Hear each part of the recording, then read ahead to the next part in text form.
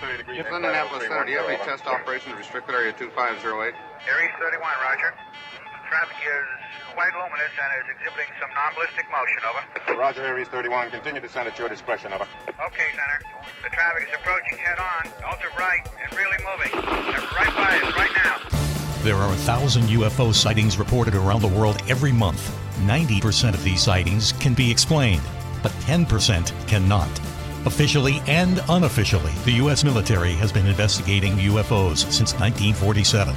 Their top secret goal is to find out what's behind these unexplained sightings. The Pentagon classifies them as unusual airborne anomalies, but a better term is X-Files. Join us now as Mac, Wanwan, and Commander Cobra explore these unsolved cases, UFO incidents that baffle even the U.S. military. This is Mac Maloney's Military X-Files. And now, here's Mac Maloney. Good evening, everyone, and welcome to Mac Maloney's Military X-Files show here on the Distant Thunder Radio Network. This is Mac Maloney. Wow, what a show we have for you tonight.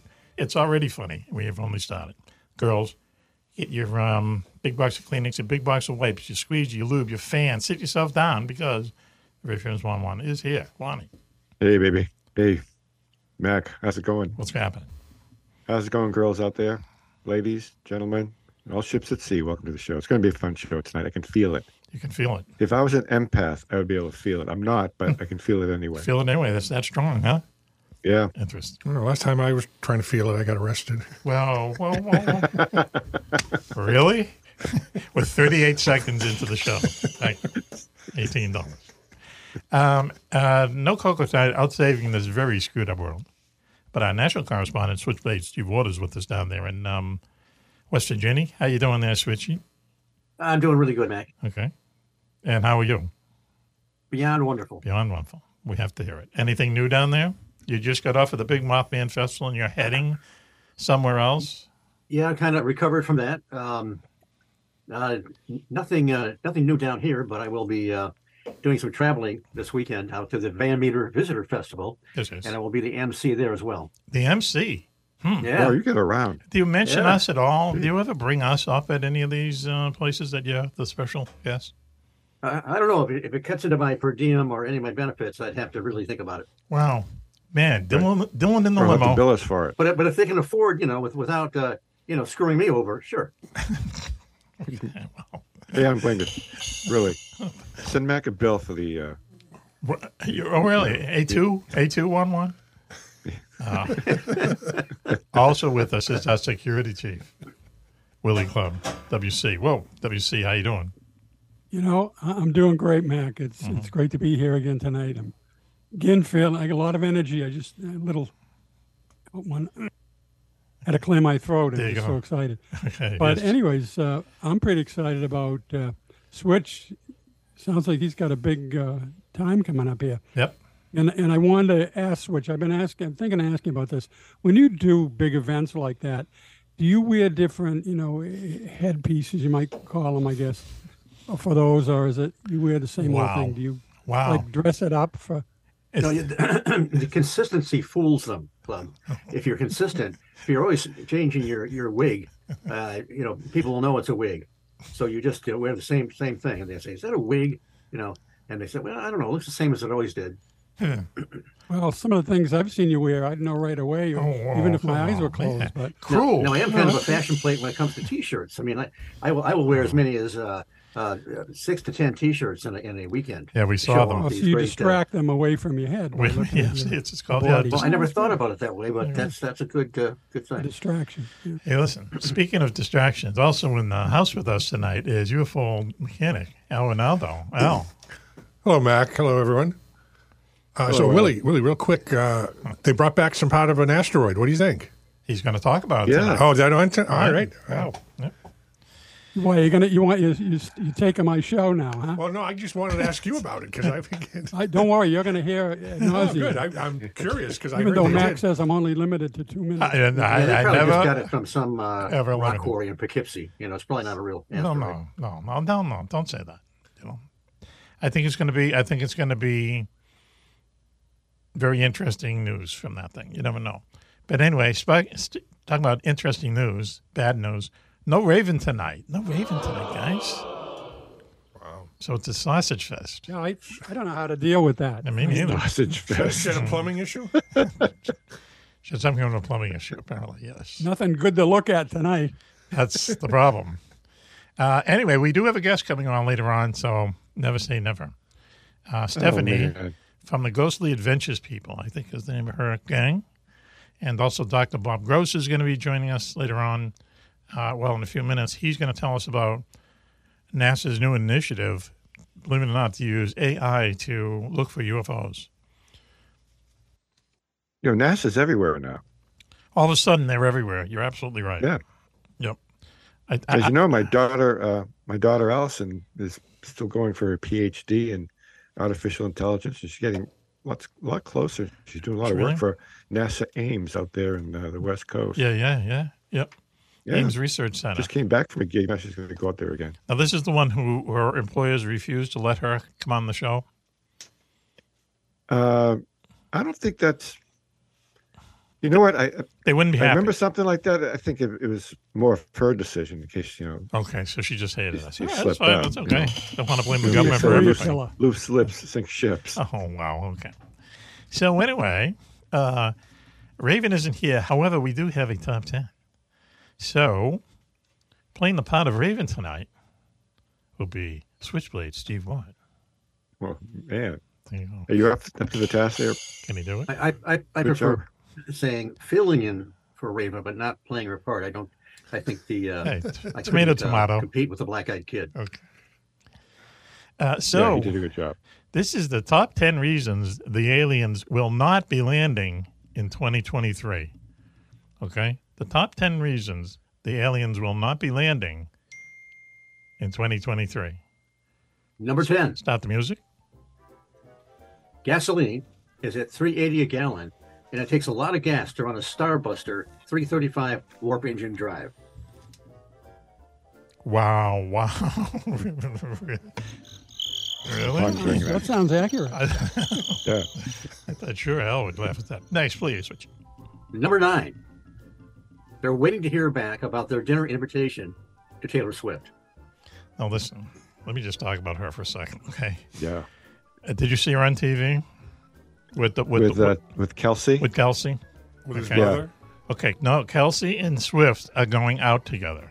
Okay, they're the new item. They're the new thing, and she was in the booth with his mother for the game, and she went nuts. They beat the hell out of somebody. I forget who. He caught a couple passes, so on. So now they're the couple, right?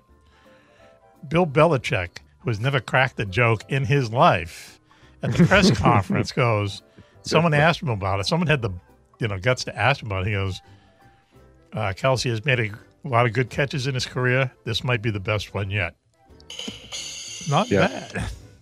I heard that. I heard that when it happened. Not bad for Did you Bill. hear what they're saying about it, Mac? No, what? That it's a publicity stunt. Oh, I'm sure. Yeah. That since that happened, they can't keep the Kelsey shirts in the, that's just selling out. Yeah. And they expect that that's going to be big for her because she's advertising her movie of her Yep. Switching. Recent tours.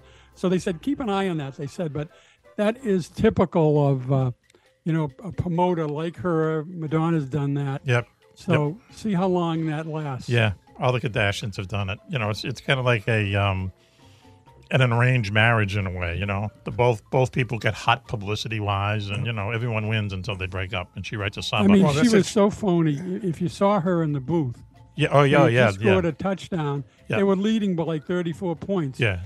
She made it look like they just won the Super Yeah. Bowl. Yep. She was going nuts. Yeah. I mean, Kelsey's mother was just sitting there, Yeah. Saying and that. she's finally hitting the mother on the side, like saying, "Come on." Come on, Ma. But- Drink that martini. Yeah, so I mean, I like her and I like Kelsey, but I'm very suspect of the motivation of that. Yeah. Well, they said she needed to write a new breakup song, so she had to go out with somebody It's gonna be him. to base it on. Now listen, while we were talking about this, listeners, Switch has violated the code. What's the universal code? I can see his hands. No, not that rule, not that code. It's the one I thought he had an octopus there, but it turned out to be his cat's tail. Oh, Get that There thing! it is. Get that thing out of here. Good. They call it kitty litter for some reason. Go ahead. Oh, don't swat it away. You don't tell cats to leave; they leave when they feel like. Really? Yeah. Okay. Exactly. Exactly. All right. Tell them that when they're eating your body. So they were saying that Taylor Swift makes more money in one set of ticket sales for one concert Yeah. than he makes in a season. Is that right? Yeah. Yeah. One of her Eros or whatever they call it, concert, Yeah. Arrow. Yeah. one Arrows. ERAS. one sold out stadium like Arrowhead when she did it. Go ahead. The ticket sales are more money than he makes in an entire season. So it's another case where the ladies made a lot more money than the guy, Well, like Brady. You know. You know who's going to be on top, as the kids say. All right, listen, let's move on. Number 8, please, Switchy. These are top The 10 fact that- reasons. Go ahead. Top 10 reasons the aliens will not be landing in 2023. The fact that aliens everywhere drink only Bud Light restricts the number of places that they can land on Earth. Well, that's probably true. Okay. Yeah. Next, please, Switch. Particularly down south. Number 7. Number 7. True.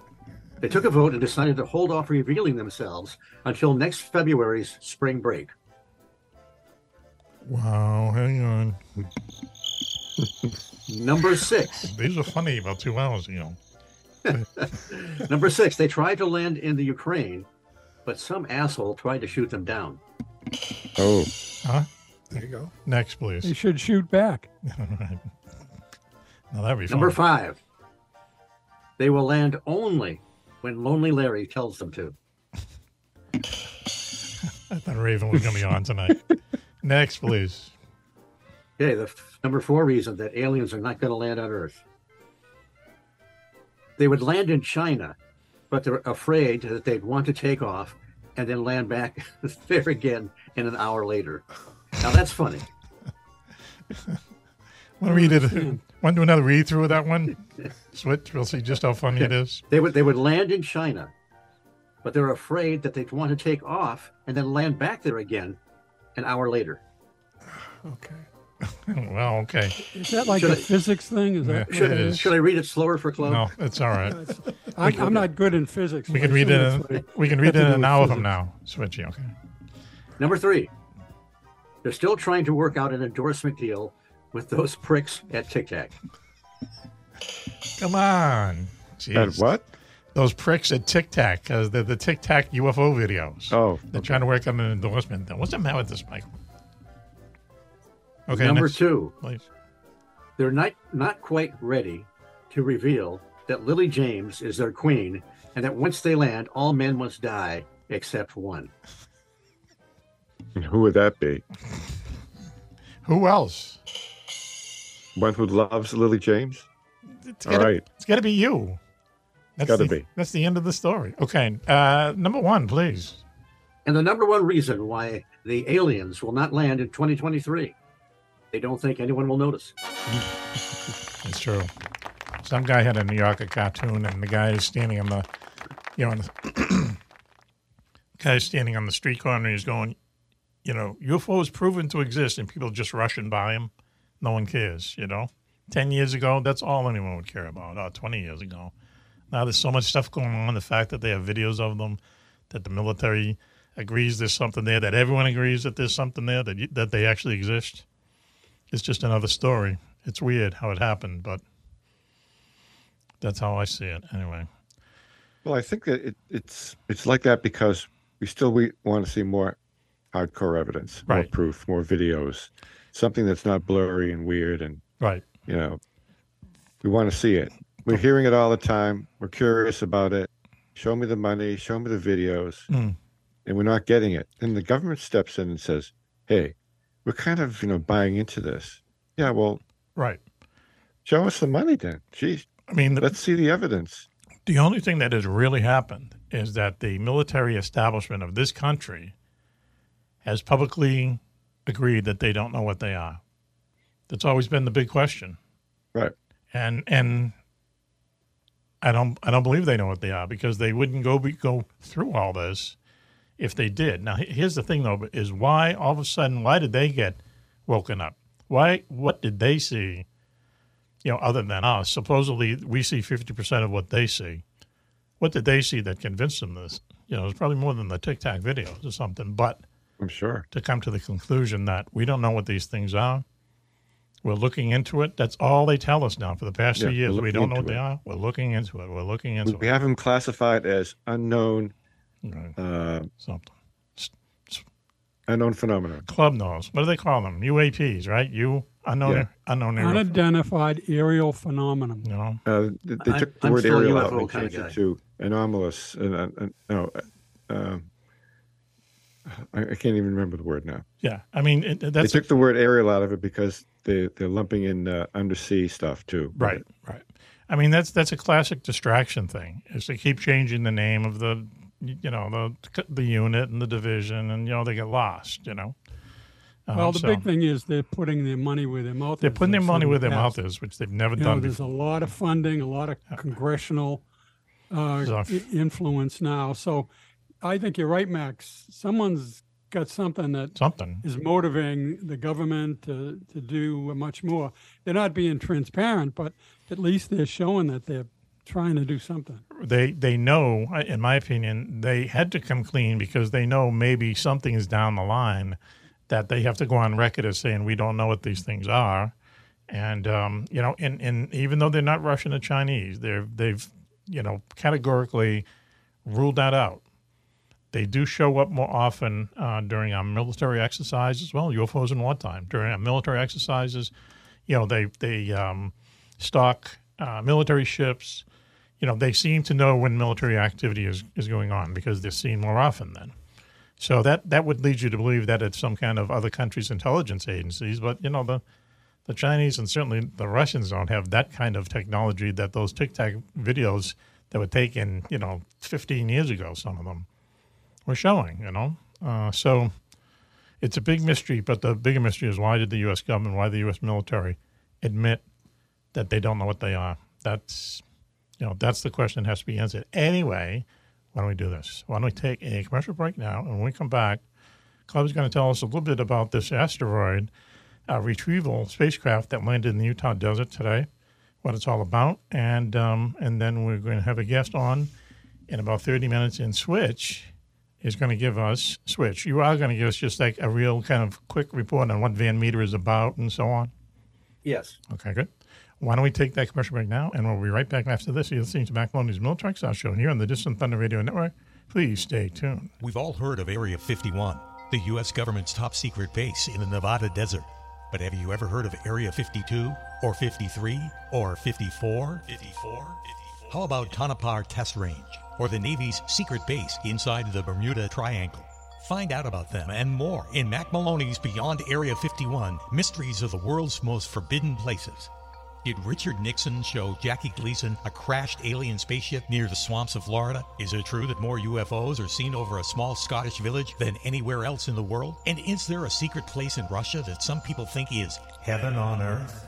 In Mac Maloney's Beyond Area 51, you'll visit more than a dozen top secret places around the globe. The haunted forests of New Jersey, a valley in Colorado where shadows come alive and humans can fly without wings. And where's the only secret base in America that's not been visited by UFOs? You've heard Mac talk all about these places on his radio show. Now you can read all about them yourself. That's Mac Maloney's Beyond Area 51, Mysteries of the World's Most Forbidden Places. Now on sale at Amazon.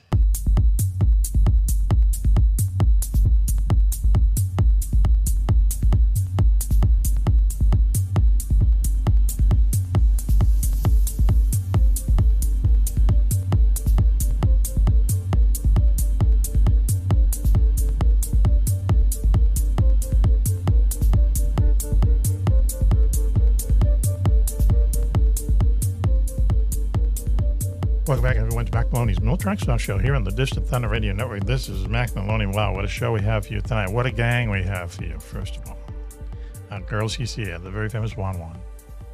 Hello, Mac. Hello, girls. Hello, everybody. Welcome to the show.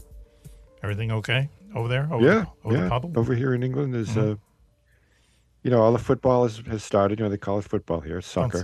Don't say that. And don't use apparently that a word. big golf tournament is going to be happening. Oh, here. really, huh? Okay. Soccer. Not in this country, but in Europe. Where the hell is the Ryder Cup? It's here someplace.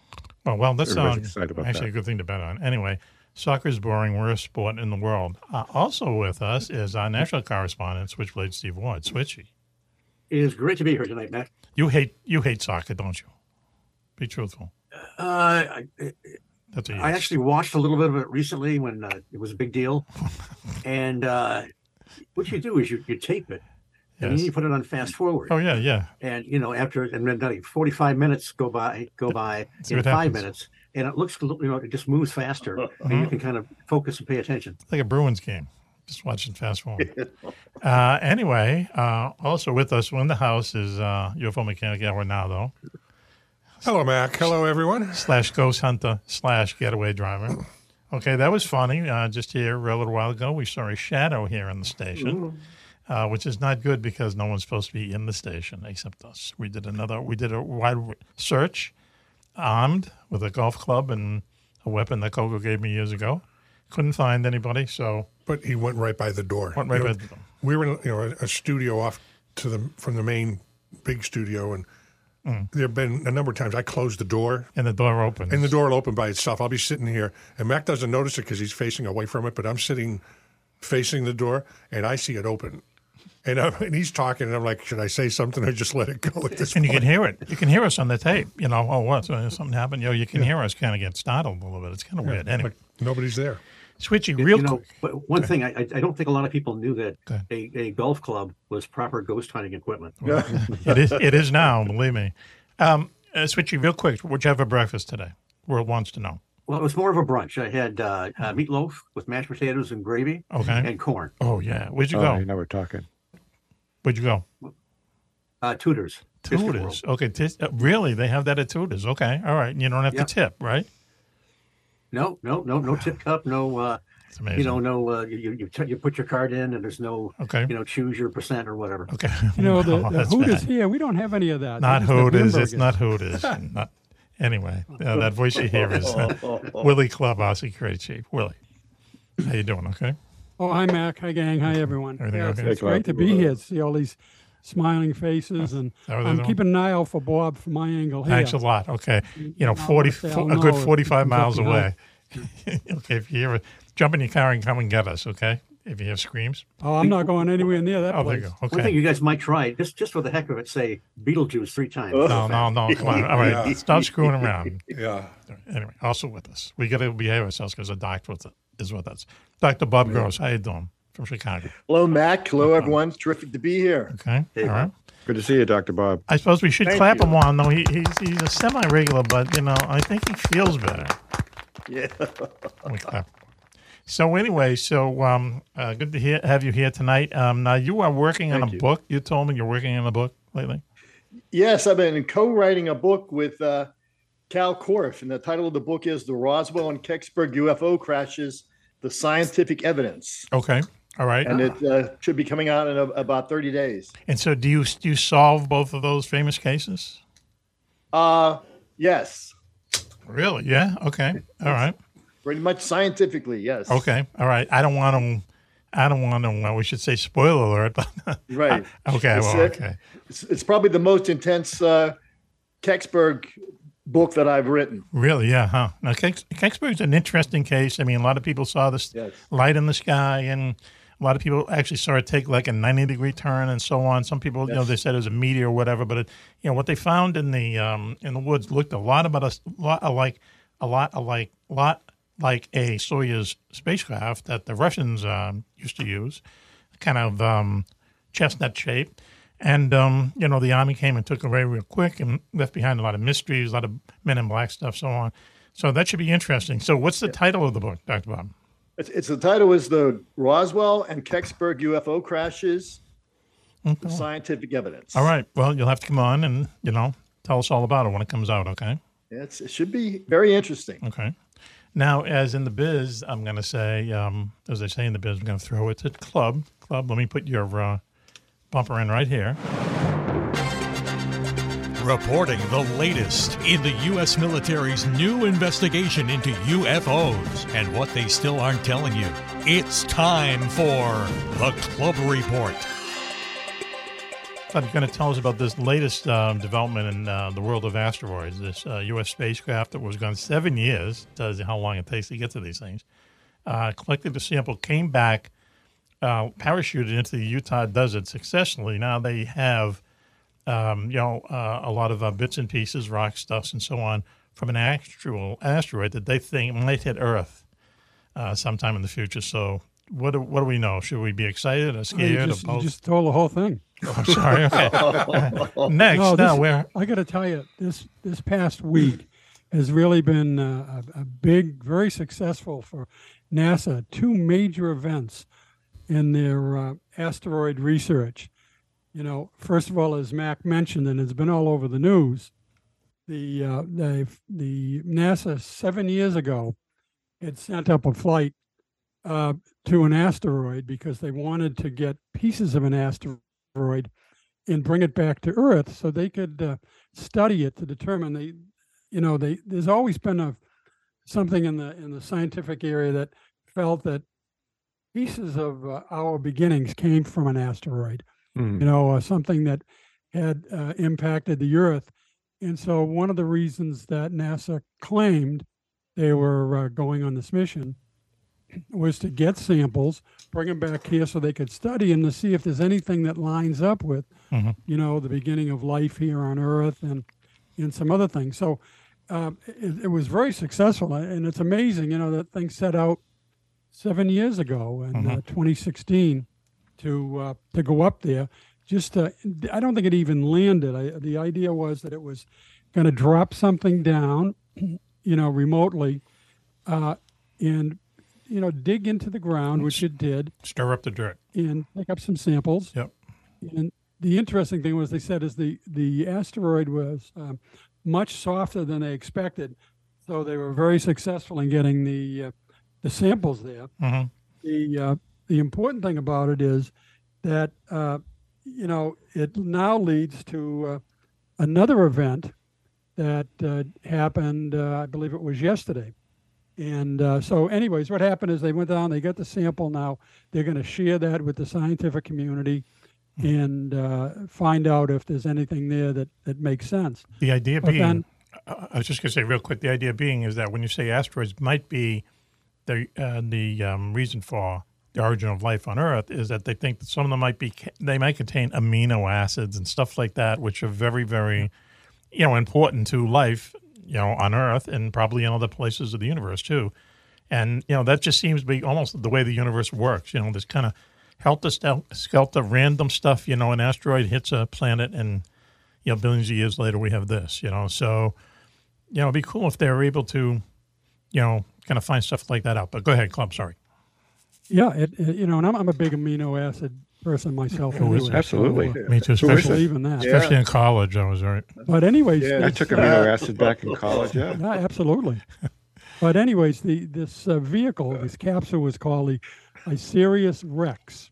Okay, it was the name of it. So if anyone ever asked you, it was Osiris Rex. Sirius Rex. So now this phase 2 of this whole thing is that the Osiris Rex vehicle dropped off that sample, right, and then it headed back out to the asteroid Apophis on a new mission. Really? Yeah. Now, Apophis, in case you don't know Greek, stands for evil. It stands for something evil. So I don't like that. That right away tells you that that's one that's going to hit us. An evil asteroid. It's a different asteroid than they just came from. What's it going to do? Pick up samples again? Do the whole thing all over again? Yeah, well, I'm questioning some of the motivation for that. They're not being very open about what it's going to do, exactly what the mission is. See, that's bad, man. In case you know anything about, and my studies on asteroids. Go ahead. Apophis is one of the asteroids that we have been fearing would be impacting the Earth for years. They've been watching this. It gets close to the Earth every, 50 or something years.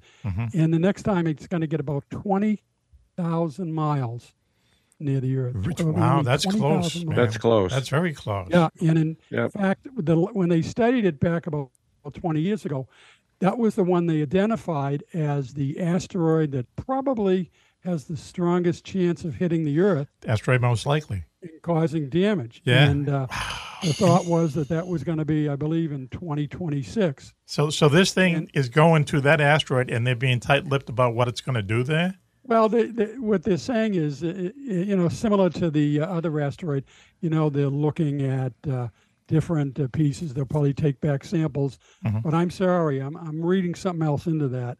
Yeah, that's a little First weird. of all, as I mentioned, they originally thought that was going to be something was going to hit the Earth in the next 20 years. Now they've backed off that a few years ago and said, no, we don't see it as being a real threat like we first thought. I don't like that. Probably man. not for another 100 years. Yeah. But, What, yes, ma'am. what bothers me is that they usually crow like crazy, go overboard in what some of these things do and gonna do, and that's pretty spectacular. When I think of it, you shoot this thing out 7 years ago, it goes up there, collects the samples, drops them on Earth successfully, and then it goes out for another mission. I mean, that's money well spent. That's amazing in a way, but not to tell you. Again, it's the motivation that is bothering me. Now, this Apophis, just so you know, it's about 1,100 feet. But it weighs 134 billion pounds. Billion pounds. Okay, so, not a problem. It's estimated that if that has an impact on the Earth, it will not be as great as the dinosaur hit, but it will be like the size of all our nuclear arsenal going off Together. at once. So it's going to wreck our day. The cable. How do they weigh it? The cable. How do they know what it weighs? Cable will draw. Well, I'm not a physicist, so I really don't know. But you know, how do you weigh certain things from a distance? By they have ways. Diameter and depth or something. But anyways, the important thing now that I want to emphasize, we're really going to look forward to see what this brings back. But we got to wait another 7 years. That's amazing. For that one, yeah. Yeah, so we got the the sample really from the won't current know. one. Yeah, they got the sample. But this thing now, when they looked at it recently, then they said, oh, maybe it could have a real good chance of hitting us in 2069. Okay. All Then right. all of a sudden they backed off that. So now I say about 100 years. But the bottom line is that this is eventually going to impact the Earth. Nobody in the scientific community argues that. It's just a matter of And when. like I say, it's swinging out there at 20,000 miles up there. And for some reason they say, oh, it's shifted, gravity shifted it a bit. But as we all know, gravity is not something that's real predictable, particularly now with the climate change and all that. It's affecting the atmosphere everywhere. There's a connection. So all I'm saying is, as I've warned you folks in the past, there's some real scary things going on with asteroids up there. Our government is spending all this money. Again, another example that, they're putting their money where their mouth is. Yes. So I'm They're concerned. putting our money where their mouth is. Hope it's in time. You know what I mean? I'm concerned about this one up there now, Apophis, that maybe they're not going to tell us that maybe it is going to hit us in 20 or 30 years. Even in 40 years, that's 46 years. That's a lot of people still going to be around here. But, Well, so I've always wanted beachfront property. I'm just alerting everyone to keep an ear out on all these things that maybe it'll hit the other side of the Earth. Downplay what the purpose is. So yeah. I mean, if they're keep sending your helmets on, if they're being tight-lipped about sending a spacecraft to an asteroid that translates into evil, and they're not really telling us what it's about, and this is the one most likely to hit us, then I'm a little, suspicious. Really, let's face it. Is that the asteroid that's coming in underneath the satellites? It's even coming in lower than the satellites? yes, it's only 20,000 miles up. Okay. That's dangerous Wow, itself. Well, wow. they call it a flyby. So every time flyby, it comes right. up there, we have a flyby. Yeah. Also known And the concern is that one of these flybys is going to get turn into a reflected drive-by. in our so it sounds like nobody's denying that it's just a matter of time. Switching. So anyways, I just wanted to alert you to that. Thank you. And I'm trying not to Can we be bump negative. it out of the way? Dr. Just trying to Doom. give you information, but I wish I could be more positive. It's you can the first DOT mission of last year or earlier this year, they did prove that it took a long time to get up to this kind of meandering asteroid. They did prove that they could alter its trajectory. Okay, by just kind of hitting it, like hitting a pool ball is going to Right. But it was a very You small altered it asteroid. by what, 6 inches or something? Yeah, it moved it. But how you move something that's 1,100 feet and zillion billion pounds, I don't know. But listen, before we end the segment, Switch, I want to go right to you really quick. Thank you, Club, for that. Let's clap for Club. We don't clap for Club enough, and that's what his text says. Yeah, Club, thanks for bumming us out about the dangers of all this. Gee whiz. Yeah, well, Thank keep you. the faith. Thank you. Switch, you have something coming up. Could you please explain to us, is the VEM Meter conference, you're going to be the MC, Tell us what happened at Van Meter. It sounds like the name of a game show host, frankly. What happened to me? Okay, turn on your microphone there, Switchy. Switchy, Mike, Switchy. We're waving to him frantically. There you Yes, go. I was. There you go. Let me I was start coughing again. earlier, and I assumed that you wouldn't want to hear that. Okay, well, you never know. So listen, let me just start again, okay? So, Switchy, you have a conference coming up called the Van Meter Conference. You're going to be the MC. Tell us what's The happening there. Van Meter Visitor Festival. Okay. And what is Van Meter anyway? As I said before, to no laughs, it sounds like a talk show host, game show host, Van Meter. Or a rock band. And with Van Meter. Yeah, go ahead. All right. It started with a book written by Chad Lewis, Noah Voss, and Kevin Nelson. They uncovered this interesting piece of, call it folklore, call it history, from 1903 in Van Meter, Iowa. Van Meter is just west of Des Moines.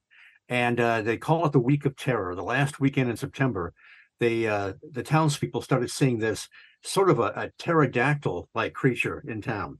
It had some very, very strange properties. It had a beak and a horn, and on the end of the horn, it seemed like it had a light that would just it was giving off its own light somehow. In fact, one of the early sightings of this thing, it was moving along the top of a building, and they thought it was a burglar with a flashlight. And so as time went on, now one of the things when I met Chad Lewis and Kevin Nelson, the first thing I asked them, I said, well, could this have been some kind of a stunt put on by some of the townspeople? And they said it seemed unlikely because so many prominent citizens saw this thing, including a bank manager. He was actually worried about because of the rumors about there being a burglar or whatever. He went and stayed the night at the bank, and then he saw this creature outside the window and took a shot at it with a shotgun. There was another person that, and this is, I always say here, insert your own joke. He was looking at it through a second-story window, and he saw this thing, and it kind of exuded or gave off some kind of vapor. Again, insert your own joke here. But what happened as a result was he had missing time. So here you have this creature that's generating its own light somehow, and also creating missing time. Again, I'm going to raise the specter of John Keel. John Keel thought that he wasn't so interested in the manifestations anymore, whether it was a craft or whether it was a creature. He was more interested in the cosmic mechanism behind it. And one wonders if this was the Van Meter visitor was just some kind of a manifestation, although it also acted very much like a flesh and blood creature. One guy saw it sitting on top of a telephone pole, and it climbed down the pole using its beak in the same way you'll see a parrot do it in a cage. So, and then when it went to take off, it was running and flapping its wings and took a while to get enough airspeed to actually get up and take off. Did more than one? It was the last time they saw it was near the old mines. Chad Lewis takes you on a walking tour of the week of terror, and it describes what all the buildings used to be and all the different incidents. Yes, and it has grown from a kind of a humble festival to a much bigger festival. And it's really great. A lot of great people there. And I've been going there for years now. I have spoken there a few times as well, and we've got another good list of speakers, and people just always have a good time at the Van Meter Visitor Festival. Okay, and you're the MC, right? MC. That's right. Yep. MC Switchy. I love it. Listen, yeah, you were there last year too, right, Switch? Yes. Oh. As the MC. All right, Switchy. Wow. Let's clap for Switchy, because now I'm going to get letters from him because. That sounds a little louder than clubs clapping. Yeah, there we go. I'm just, not much. But see, I don't need clapping. I can tell by the way people look at me. Are you saying you already have the clap? What I talk about. So you need reinforcement. I don't. No, listen. Oh, wow. Wait. So you're saying you already have the clap? No, listen. Years ago. Yeah. Years ago, without missing a beat. On that note, why don't we take a quick commercial break now? You're listening to Mac Maloney's Mill Track Show here on the Distant Thunder Radio Network. Please stay tuned. UFOs are found in Renaissance art, on ancient coins, and etched on cave walls. They are even reported in the Bible. But more surprising is when UFOs are seen the most, in times of war. Through centuries, thousands of UFO sightings have been made by high-ranking officials, military pilots, and ordinary soldiers, Often, these fantastic appearances occur at the height of great battles. From World War I to D-Day to Korea, Vietnam, and beyond, military investigators are baffled. Why do UFO sightings spike so drastically during wartime? Could it be mistaken aircraft, or is someone, or something, looking in on us? In UFOs in Wartime, What They Didn't Want You to Know, Mac Maloney chronicles centuries of these incredible sightings and tries to solve the puzzle of why so many UFOs are seen while humanity is at war. Read about the scare ships, the ghost planes, and the ghost rockets, alien giants in the jungles of Vietnam, UFOs controlling our ICBM bases, dogfights with flying saucers during the Gulf War, and more. 300 pages of unbelievable stories, along with many startling photographs. That's UFOs in Wartime, What They Didn't Want You to Know, by Mac Maloney. On sale at your local bookstore or on Amazon.com.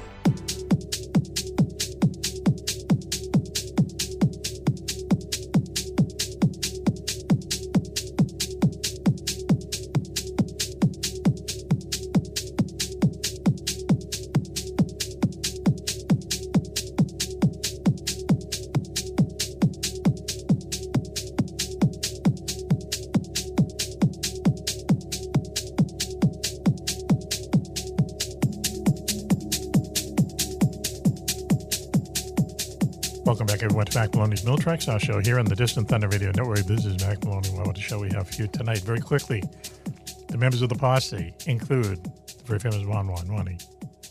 Hello, everybody. Welcome back to the show. It's been a fun show so far, Mac. Glad to be here, by the way.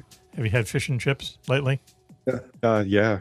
Yeah? Had some awesome fish and chips in one of the most haunted restaurants in the UK. Cool. You can't beat that. It's in the heart of the smuggler territory. Did you tip? Did you tip? I do. You do? I tip that Okay. place. Okay, that's a good idea. If they can put up with it, they're worth the extra money. Also with us is our national correspondent down there in West Virginia, Switchblade, Steve Wood. Switchy, how you doing?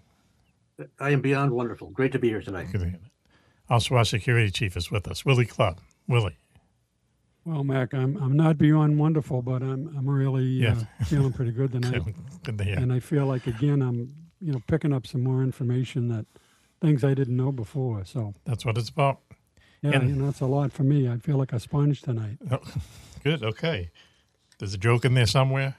Yeah, I feel like a sponge cake. It's only a 2-hour show. All right. Also in the studio with us tonight is a UFO mechanic, Arenaldo, also getaway driver, also ghost hunter, volunteer ghost hunter, just about 20 minutes Hello, ago. Mac. Hello, everyone.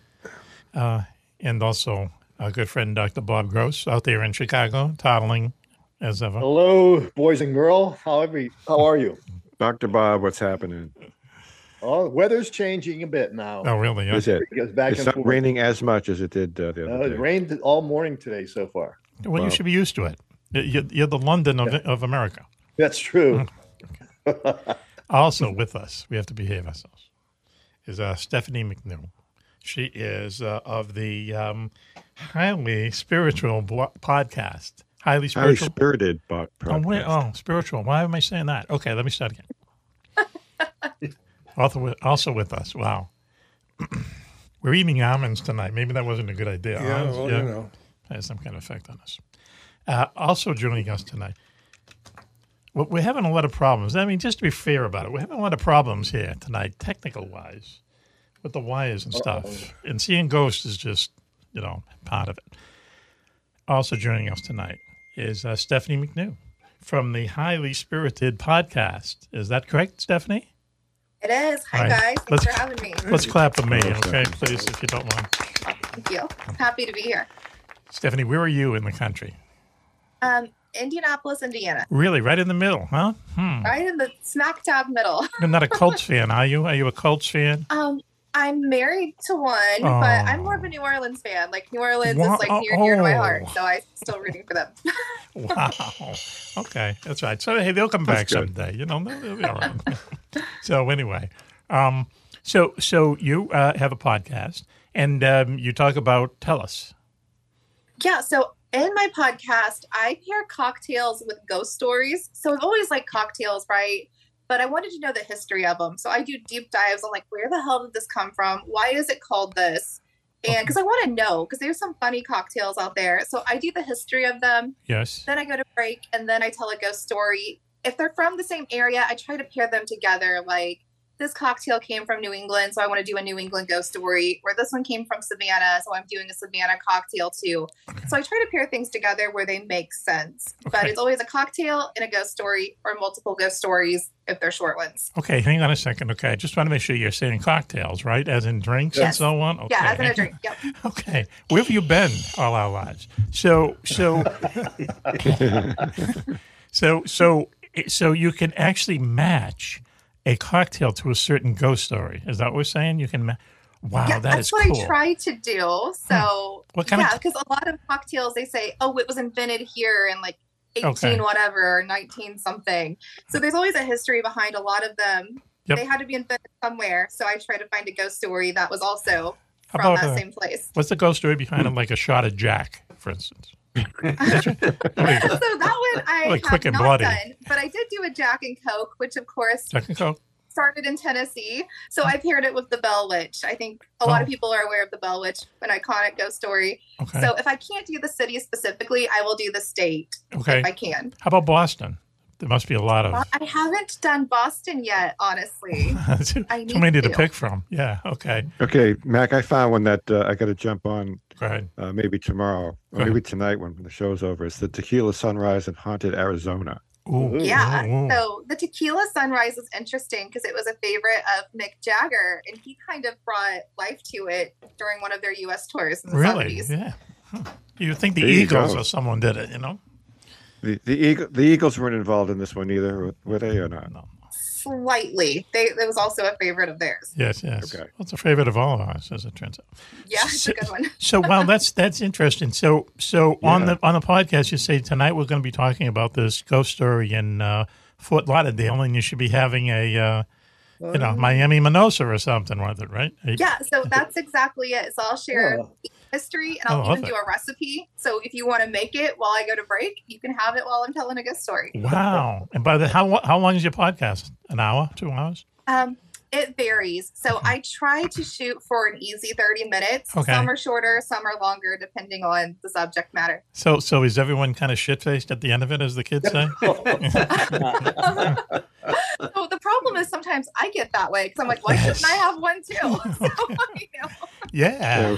We've known to see ghosts after we've had a few. Oh, that's great. Yeah. Yes. So but you're into ghosts, right? You're into ghosts, right? I am, yeah. So really into them. I think that I've seen a couple in my lifetime. So yeah, if it's haunted or spooky, I definitely want to visit it. I want to see it. Okay. I'm not so into ghost hunting with the equipment, but I want to go and somebody say, hey, so-and-so lived here. Here's what happened to them. That's why we think their spirit's still here. I like the story behind things more so than the scientific parts. I'm sorry. Have you heard the story about the ghost in our radio station where we are right now? Were we talking about it off air?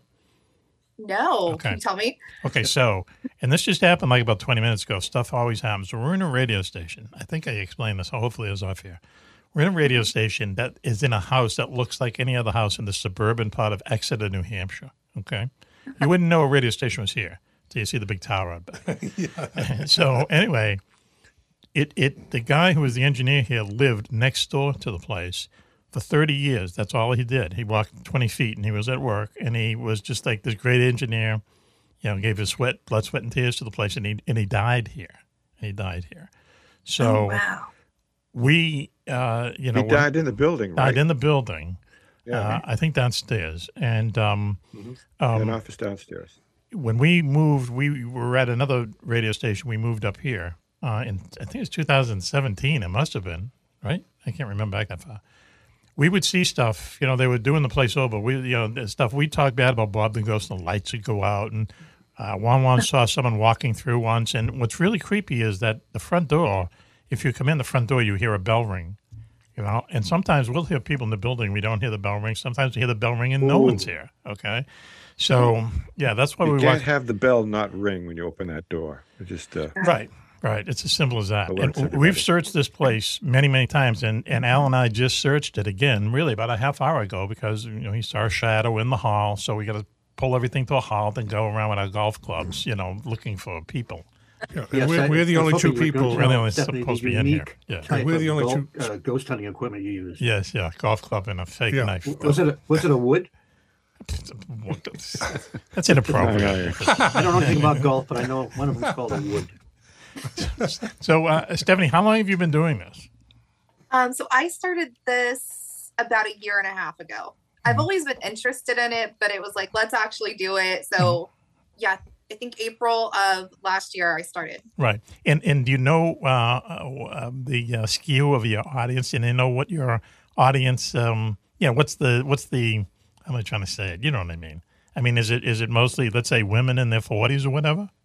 It kind of is. So a lot of women, and then there's men that surprise me. They're guys that are not like, they'd be like, I'll get a message on Instagram and be like, hey, I listened today. It was great. And like, you don't take me for the kind of person that cares about cocktails or ghosts, but thank you for listening. Oh, that's cool. That's very cool. Some surprise me, but yeah, lots of like middle-aged women are kind of the audience I have. Yep. Okay. All right. That's great. And is it weekly? Yeah, weekly. Every Friday comes out Fridays at midnight. Oh, or at midnight. Okay, that's nice. Whoa. So, when did you, when did you become interested in ghosts? As a kid or something? Did you see one as a kid? Or? Yeah, as a kid. So we lived in this farmhouse. It was a rental my parents moved into. Beautiful house, great property, great place to grow up.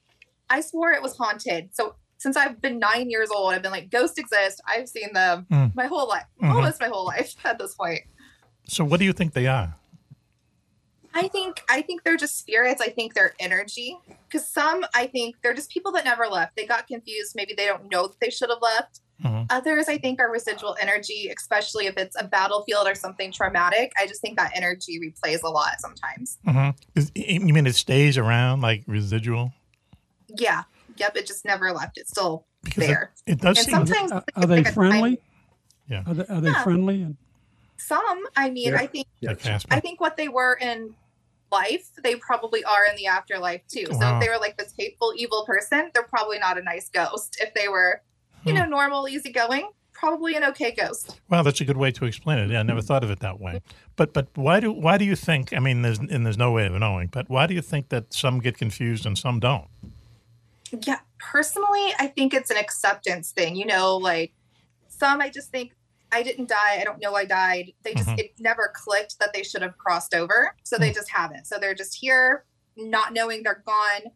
And like, say if it's an old house, they're probably like, why are these people moving into my house? It's still my house. Yeah, so that's yeah. why they're making a racket, knocking things off the shelves. Like, why are you in my house? See, that's what's funny is like there's almost like two main kinds. First of all, is like I've seen videos of stuff flying around houses and kitchens and stuff. Man, it's really weird. And you would say, there's no way they're faking this. There's just no way they're faking it. Anyways, that.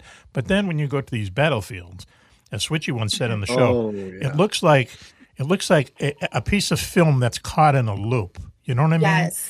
And I can almost see, well, there's something, who knows what it is, between dimensions, who knows what it is, but it's almost like they're caught there. You really get that idea that they're caught there, other than the person throwing stuff around in a haunted house, So there's got to be different kinds of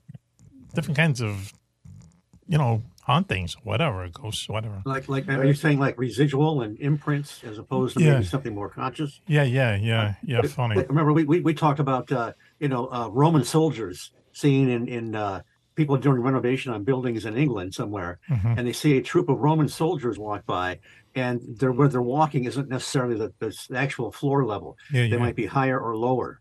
But it's where they were. I have a question for Stephanie on that line. Do you accept that there are probably some hauntings that are merely imprints? They're not really conscious hauntings. For whatever reason, people die and leave some kind of energy behind that kind of repeats itself? Yeah, I do. And I think I would almost call them a time loop, like they're stuck. And they don't consciously know they're stuck. It just replays. Like you said, it's like a film. It's like rewatching the same thing over and over again. I definitely think that's a type of haunting that we see pretty often.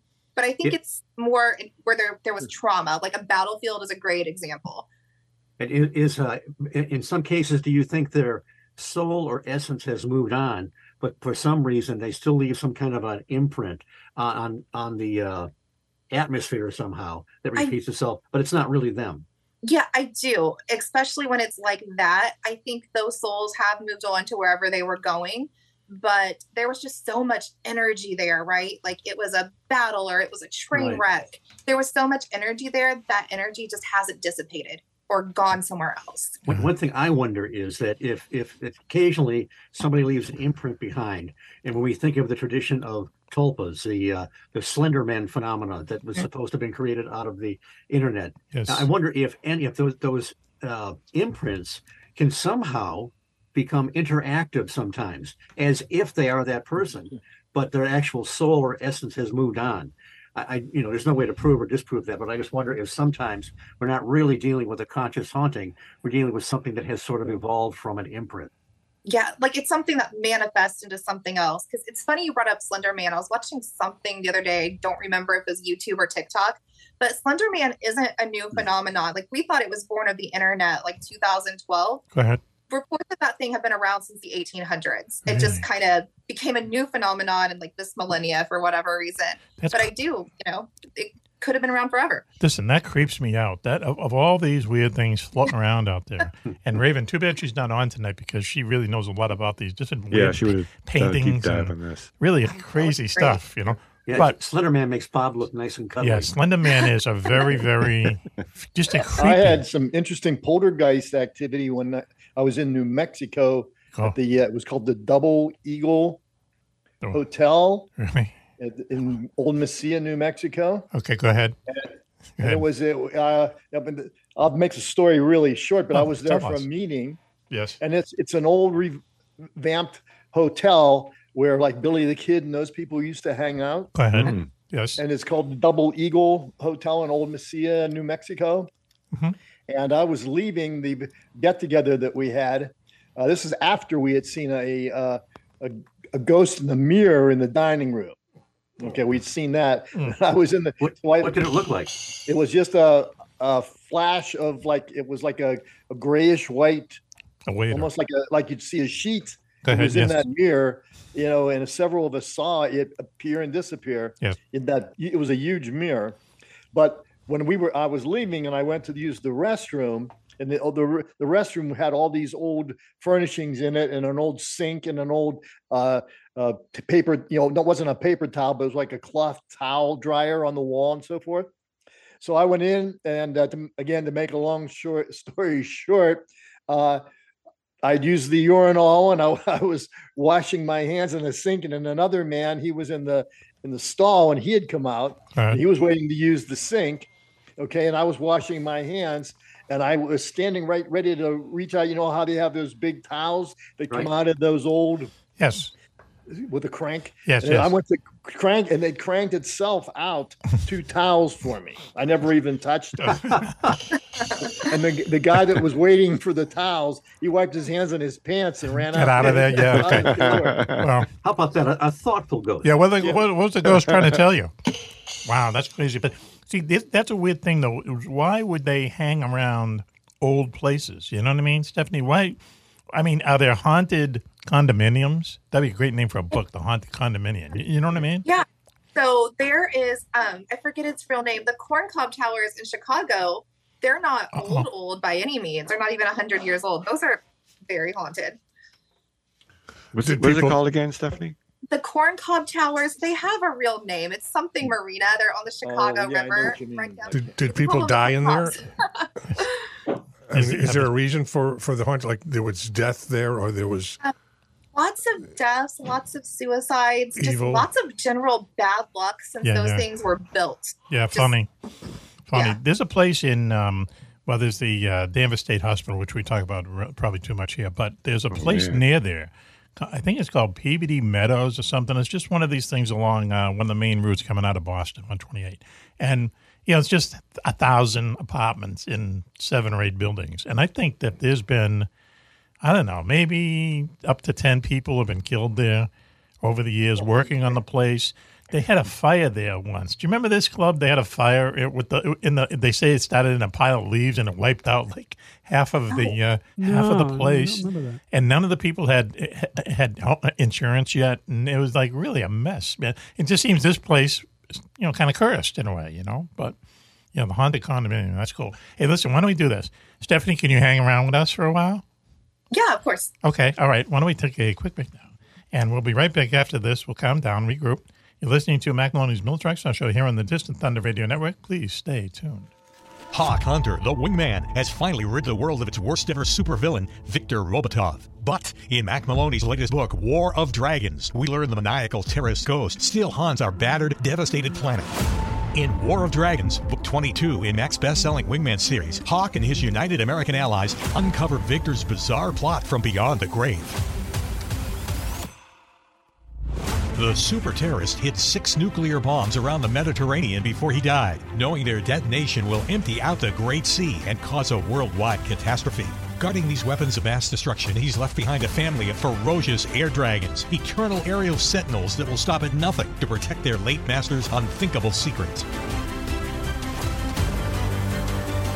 Sailing aboard their gigantic aircraft carrier, the USS USA, Hawk and the United Americans must battle their way across the Mediterranean, slaying these dragons in hopes of beating Victor's allies to the nuke's secret locations before time runs out. If not, then the world will face a very nasty, very watery Armageddon.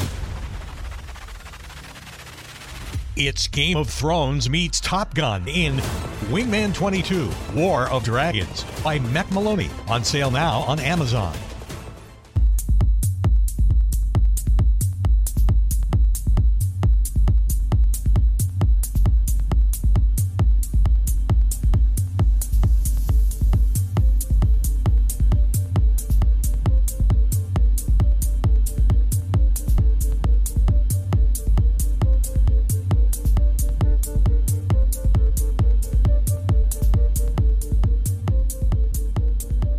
Welcome back, everyone, to Mac Maloney's Milk Drugstore Show here on the Distant Thunder Radio Network. This is Macaroni. Well, what a show we have for you tonight. Very quickly, the co-conspirators, girls. She's here, 1-1. Across the plate. Hello, girls. Hello, everybody. Welcome back to the show. It's been a fun, wacky show tonight. It's been wacky. Wacky is the exact word for it. Speaking of wacky, down there in West Virginia is national correspondent, Switchblade Steve Wood. Great to be here tonight, Mac. What, you had meatloaf today? Is that what you said you had? I had, for brunch, I had meatloaf with mashed potatoes and gravy and corn. Yeah, nice. Okay. And they gave me a huge biscuit, which I didn't eat. I took it home. Yes. It's in the refrigerator. I had to have a couple neighbors help me carry it in because it's so Really? big. Is that big, but, huh? And it's the cat ate one-third it. the size of a Rock of Gibraltar. The biscuits they make there. I love food. And you know that I got thing, to go to that place. thing about the Army song, the biscuits in the Army, they say they're mighty fine. Okay. One rolled off the table and killed a pal of mine. No, wait a minute. You don't, if this thing hits the floor, you want to be out of the way. Okay. Maybe a cat will be passing underneath. Wouldn't that be ironic? Anyway, also is with us is our security chief, Willie Clubb, WC. Hey, Mac. Hi, everyone. Great to be here. Mhm. It's tough sometimes following Switch, you know. And Is it really? fellas, Yep. I just can't keep up with him. He's Yeah. got so much going on in his life. That's So far, I'm so impressed. I just that's what That's the true, closed from captions biscuits to for. Van Meter. I mean, what do you wow. want? I'll tell you, breakfast and you know. B to V. What kind of junk food So I do you look have? forward to this. This is my night out, you know. and, Yes, so- but you usually have a basket of junk food near you. Do you have anything I do. tonight to tease Okay, us great. with? Let's see. Got any Twinkies tonight? Watch Here this. we go. What's he got? Oh, I table love talk. those. Table talk pie. Oh, Whoa, I man. used to love that stuff. Yeah. Those are made within 20 miles of here. Yeah, Right. they're still Oh, very around. That's good. good to know. Also, well, thank you very much. Now I'm starving like crazy. And I love those cookies. Yeah, they're great. Yeah. Yeah, those are good. Wow, huh? How does he, you know? You got me going. Oh, now. jeez. Jeez. There you go. Oh, You need some man. salt. Cheese is right. I'm having a party tonight, so Yeah, I just wanted okay. to show you what I got for Sounds my good. guests. And you got your doctor's number on speed dial, right? Well, we just happen to have a doctor with us, Dr. Bob Yes. Gross. How you doing? Send me one of those Cheez-Its. Yeah, yeah. Will do. Okay, look good. Dr. Bob out there in Chicago. And also joining us from Indianapolis-ish is Stephanie McNew of Highly Spirited Podcast, right? Yep. Okay. Hi, guys. And you came up with a brilliant idea of matching ghosts with cocktails, right? Yeah, I don't know how brilliant it is, but it entertains me, and I'm hoping it's entertaining other people. I think it's so- genius. You can, wow, that's cool. So basically, what you do is that if you're, let's say you haven't done Boston yet, good luck when you do that. But you know, if you're in LA, and you're interested in this ghost, this is the cocktail that goes with this haunting or whatever, right? Yeah, and I did part of LA. I did Haunted Hollywood, and there's actually a Marilyn Monroe cocktail. So that one I have done. What is the Marilyn Monroe? There's a St. Patrick's cocktail. You'll have to go to the website and look for that one. Okay. What is the Marilyn Monroe cocktail? Do you remember? That's not a shot of Jack, is it? Gosh, I don't remember. I can look it up while you guys. You Trouble. don't have to wait for me to look it up. I don't remember what's in it. Yeah. Well, I wouldn't be surprised, what it was. You'll have to check out the Old Worthen in Lowell, Mass. Did I introduce Al Ronaldo, Getaway Driver? Ghost Hunter. Doesn't matter. The Old Worthen's where Jack Kerouac used to drink, and Lowell, Mass. Edgar Allan Poe was supposed to have penned part of The Raven while sitting at the bar at the Old Worthen. Wow. So it's a very old bar in Lowell, Mass. It's a dump. They've really redone it these days. Back when I was a kid, you could go in there and get a hot dog boiled in beer for 25 cents. Yeah. And draft beers were about a quarter. Lowell area? Yes, it's in Lowell, yeah. Yeah, so again, it's the Old Worthen was slated to be torn down until someone figured out it had historical, significance. Yes. Past. Yeah. So, and showed Edgar Allan Poe and Jack Kerouac and some other people that were pretty famous. So maybe Poe has a drink. Did they tip? Nevermore. Yeah, in Baltimore, right? Yeah, so I would love to do him. I'm a big fan of him. Him in Baltimore, maybe if I can find a cocktail that intertwines. It's definitely stories I want to do. This actually happens every year on either his birthday or the day he died. Someone lays a bouquet of roses, I think yellow roses, at his gravestone in the cemetery, which I think is right in the middle of Baltimore. And no one has ever caught this person or chased them or anything. It's really weird, but it's been going on for, obviously it's being passed down because it's been going on for a very, very long time, He's a weird dude, man. Edgar Allan Poe is a very there's more strange weirdness to add to the weirdness he lived. So I like that this happens. I wish I knew who it was, but that's kind of the fun part of the mystery is no one knows. Well, see, you would think these days that some tabloid news channel would tackle the person or something. There'd be a camera somewhere. Just they know the day's coming. Let's set up a camera or something at the very least. But for one thing, So anyway, what we're going to do this segment is what do you think UFOs are, Stephanie? So I do believe in UFOs, and I definitely think there's other creatures out there in other galaxies, other planets. Mm-hmm. I do think that they are extraterrestrials, and they're visiting. They want to meet us. I definitely think UFOs are out there. Do you think I don't know if they aliens want to meet us? I think they're curious about us, or that they see that we're a hot mess and they're like, "Hell no, we're going to turn around and leave." Well, that'd be another thing too. It'd be like the town on the thruway you don't get off at. But do you think that they have ghosts? Do you think, not that exit. Keep going. do you think that aliens have ghosts? I mean, they must. Why would it be just us, right? Yeah, I mean, I think if they're energetic beings with souls, then why wouldn't they have ghosts? Well, that'd be crazy. So anyway, lately what's happened is that NASA, as someone said before, all of a sudden NASA's everywhere. And one of the things that they're doing is they've put together this committee finally to look into UFO cases, sightings and so on. And when it first came out, and then we commented on the show about it, saying, well, what are they going to do? They're going to look at stuff that isn't top secret, isn't classified, and so on. But now it turns out, and you always follow the money, that they got a bunch of money, and now they're going to take to artificial intelligence to literally sweep the sky and identify everything around the planet, I guess. I don't know. So, Bob, how's that for a tease? Yeah, that's great. Thank you. It's a wild night, I'll tell you, here with the show. It was especially we started out with a presentation on NASA. Yes. Oh, did we already do that? Yeah. Okay. Go ahead. But you are really kind of involved in it, right? Yes. Well, actually, I started out my professional career as a professional, classically trained musician. Yes. Okay. But then when it was, I started in 1980. It's NASA. Go ahead. It is a government agency, a federal government agency. Mm-hmm. And then in 1980, I first started working at the Penn State Center for Acoustics. And that's when I was introduced to the space shuttle. And that team that I was working with was working on problems at the space shuttle, NASA's space shuttle back then. Yep. Okay, sure. And then. Yes, go ahead. So I sort of had a liking for them back then at that time. And then back in 1992 is when I became actually a government agent, and I was working on something called the Transdisciplinary Technology Team. Okay. So NASA at times was involved in that. And then I started also, working with the Ohio Department of Education. And then I started working in Washington, D.C., what was called it was called a dual agent, not a double agent. I wasn't a spy or anything. Okay, like go ahead. Yes. And then I was working in Oklahoma City with the National Science Foundation. So I had a lot of things going on with NASA in the past, including in 2006 and 2007.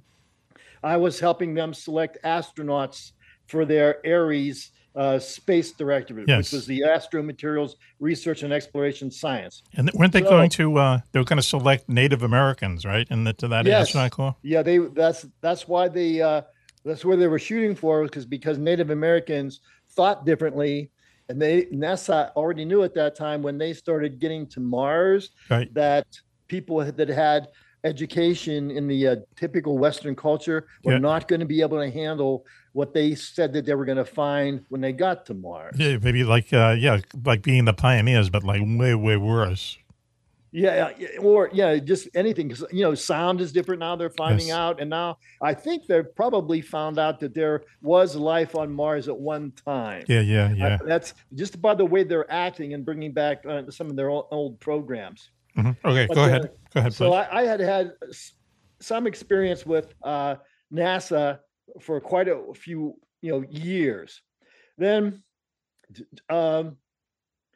recently, NASA brought together 16 outside experts, to assess unclassified data about UAPs, or what people used to call UFOs, because they thought NASA could start contributing to this whole search. Now, it was called the NASA's Unidentified Anomalous Phenomena Independent Study Team. Yeah. That's what the team was called. There were 16 people on the team, and they just recently put a report out. Mm-hmm. And the report, I read the whole report, and I think I might even send you a copy. Yes. And it was just put out just a few days ago. It was September 14th. And I started looking and saying, what is really in this report? And the one thing that I saw, one of things that it reported was the team said it is increasingly clear that the majority of UAP observations can be attributed to known phenomena or occurrences. Okay. How many, but the vast majority? It said, yes, it says that's increasingly that the majority of UAP observations can be attributed to known phenomena or occurrences. That could be 51% when you think about it. Yeah. Okay, so go ahead, please. You can tell that made a lot of people unhappy. Mm-hmm. All right. So, and then more importantly, this same report went on to say NASA's Unidentified Anomalous Phenomena Independent Study Team found no evidence to support that unidentified anomalous phenomena were extraterrestrial. Okay. All right. So same old. Now, go ahead. I'm sorry. Same old stuff. Same old lines. Same old everything. Yeah. And then, but they felt that NASA was not in an ideal position to contribute to the serious study of unidentified anomalous phenomena. Okay. Because of the quality of the people that had been working for them. Okay. This is a money grab. Then, you were asking me, do you think this report could lead to anything? So I went through the whole report, and yes, I do think it's already led to something that I followed up on, and I just put down a couple of these. Okay, go ahead. So now the U.S. office that investigates UAP, it's called the All Domain Anomaly Resolution Office, or ARROW, they call it. I mean, come on, just stop for a second there. What is this kind of bullshit? You know what I mean? I mean, this is distraction at its highest level. Just to, so already people who are really into UFOs in their lives are saying, what's the name of that place? What's this? Okay, it's called the All Domain Anomaly Resolution Office. And it's only been out there for a year or so. Okay. But it's been receiving a large amount of written reports about UAPs. So there are more UAP reports coming in that group is looking at. Yep. And there's now an increase in UAP sightings as well, in addition to the reports.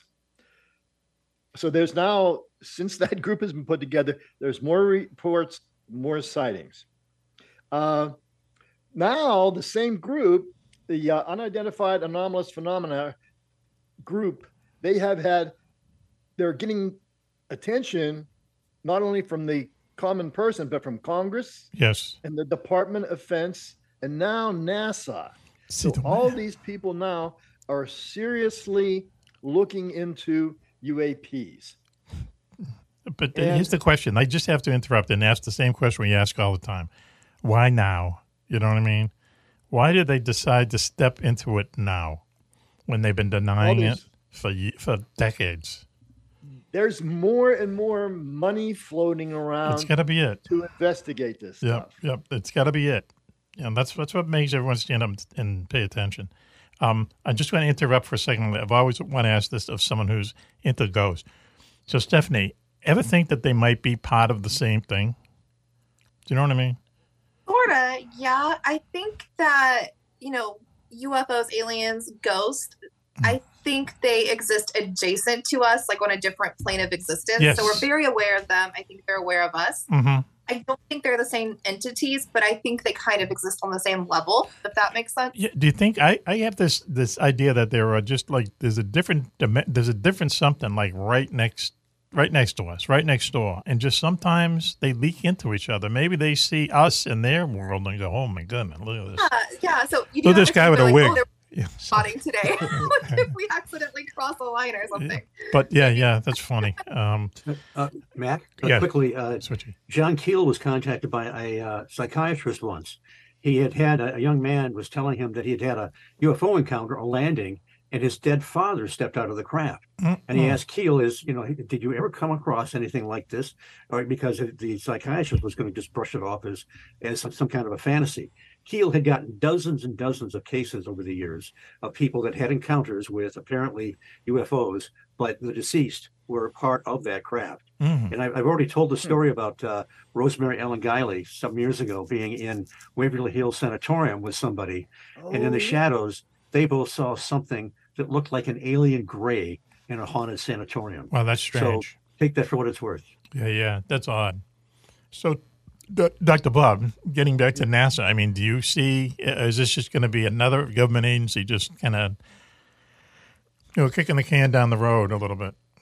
No, I really think that NASA is going to try to do something correct because Bill Nelson, who's the administrator, mm-hmm. he says that NASA has already taken what he called concrete actions to seriously look into UAP.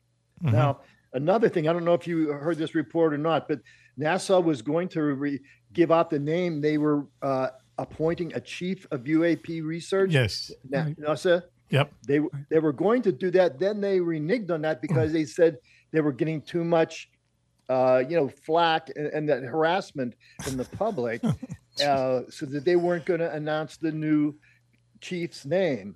But they did finally announce it. Okay.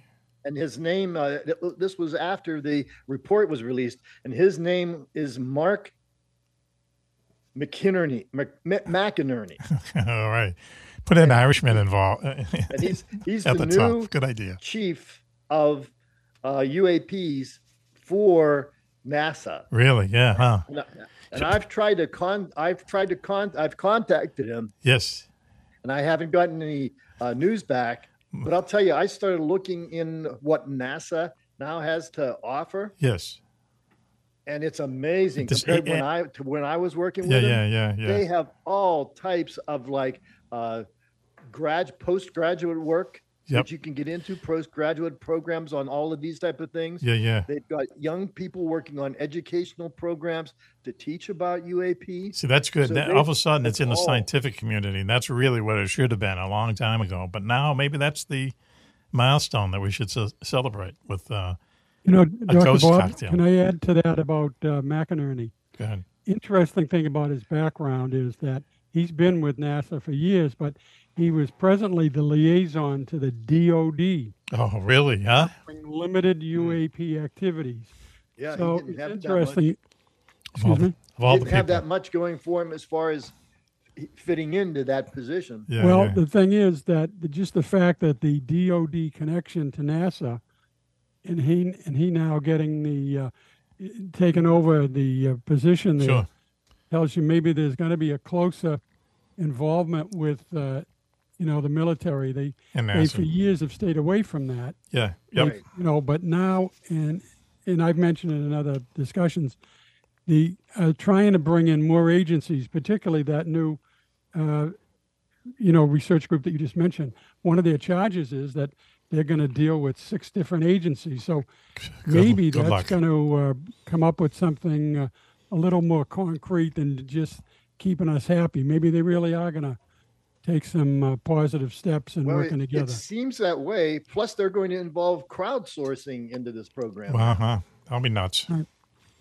Yeah, So that'll be crazy. it's really and Bill Nelson, the administrator there, they asked him what would he do if they found that UAPs were extraterrestrial, and he said that in his case he'd admit it publicly that that's what it was. He wouldn't try to hide it from the public. Let me tell you a quick story about X. Okay, Agent X, Stephanie and everyone out there knows, is he's on the show every once in a while, and he legitimately was in Army counterintelligence, and then he worked for a company afterwards.